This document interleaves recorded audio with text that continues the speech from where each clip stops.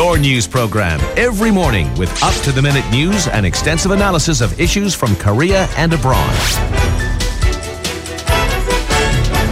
This morning with Alex Jensen on TBS EFM.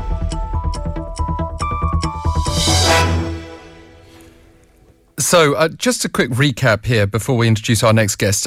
You may recall this month the Hangul newspaper had a report citing the official in question here from the National Pension Service as claiming that now chairman of the NPS and former welfare minister Moon Hyung-pyo had pressured the NPS when he was minister to support a merger between Samsung C&T and Cheil Industries. Now, this was a merger that went through last year. It was seen as being favourable to the Samsung Group family, who had 42% stake in Cheil Industries. It certainly wasn't favourable to Samsung C&T shareholders. Geoffrey Cain is a Korea-based journalist who writes about Asian affairs and is currently writing a book about Samsung. Good morning to you. Hi, Alex. Thanks for having me.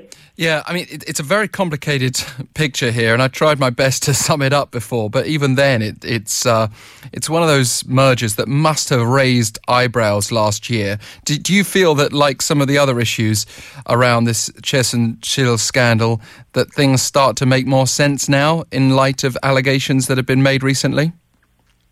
Oh, yes, without a doubt. I think that you're completely right.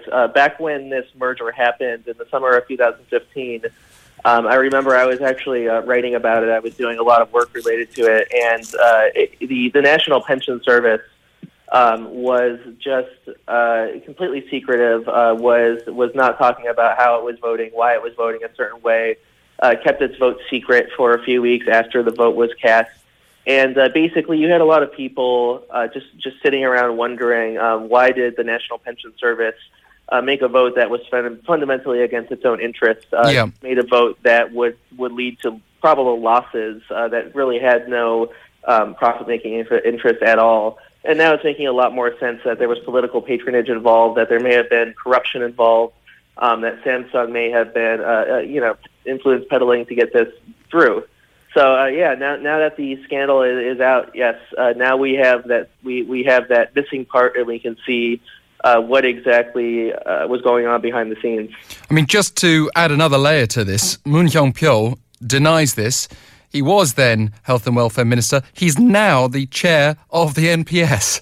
But, I mean, what makes this surprising, as you suggested, was that it voted against the NPS interests, which had an 11% stake in Samsung C&T. But the Pension Service, of course, also represents many of our interests as members of the public. Yes, and that is the big problem here. So the National Pension Service is paying out pensions in Korea, and the problem is that Korea is an aging country. It's a country where lots of people are going to need pensions in the years to come. So when the National Pension Service does something like vote for a merger, what's happening here is that they were actually getting shares of Samsung C&T at Samsung's declared value. So they were going to get 1/3 of the value of each share paid back. So basically what would happen is that the National Pension Service was trading in shares of Samsung C&T, getting 1/3 of the value back. And that's a number that Samsung had set. And the big question was, why did Samsung set that number? How did they come to that conclusion? And if you look at the stock of C&T, it was a very suspicious transaction from the beginning, because the stock of C&T was going down for a while, and then suddenly when it hit a certain part, it hit a certain point, and then Samsung said, we're going to go through with this merger. So back then, I remember when this happened, I was actually speaking with a former chief investment officer of the National Pension Service at the time, and he had left a couple of years earlier. He was also a person who was involved in Samsung C&T. He was an executive for many years.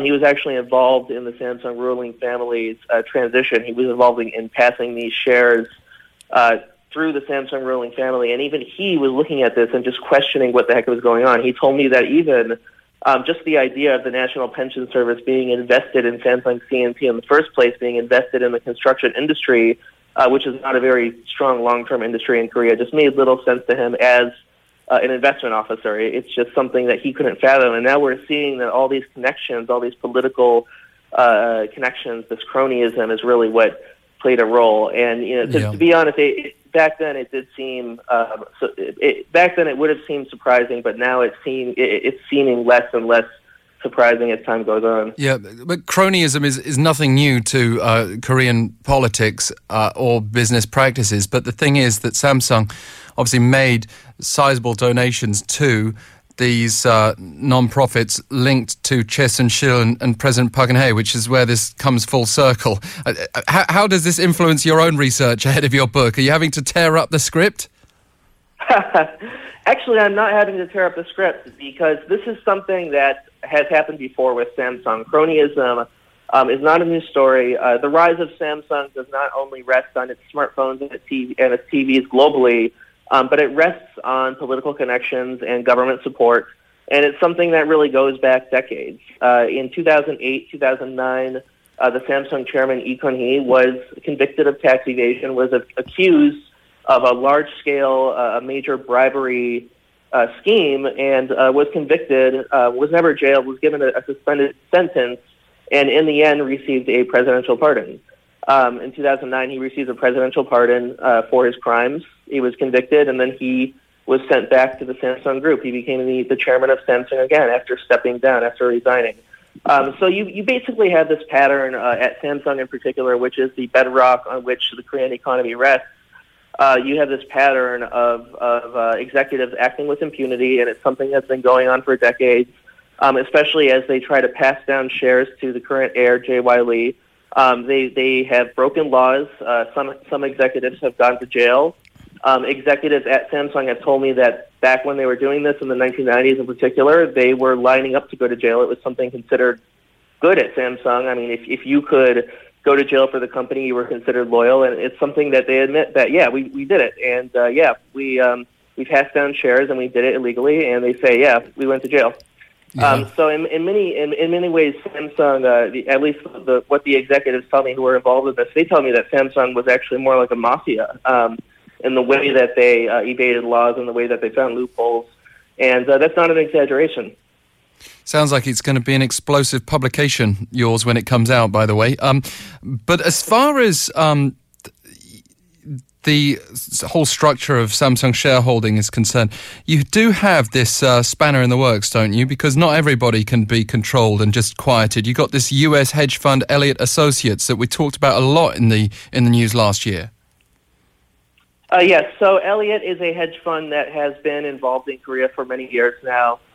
They have been involved in shareholder activism going back at least 15 years in Korea, and they have gone after Samsung before. So Paul Singer, the head of Elliott, is, just to give an introduction, he's a guy who is a very wealthy, very successful hedge fund owner, coming out of Wall Street, political donor, sort of has that profile that many hedge fund owners have. And publicly he stated that his goal is not always necessarily to make money, to come in and make a quick, buck from other companies' shares, but actually to hold companies accountable, to hold them to the rules of the market. And he's gotten involved in battles with the Argentinian government. He's, after the Argentinian government defaulted on its loans a while back, he's had his hedge fund try to, for example, seize ships, naval vessels around the world to stop satellite launches, to do what it can to get the money back. And the thinking behind that is that, we are making a profit, but also we do have to hold people accountable to to the agreements that they sign.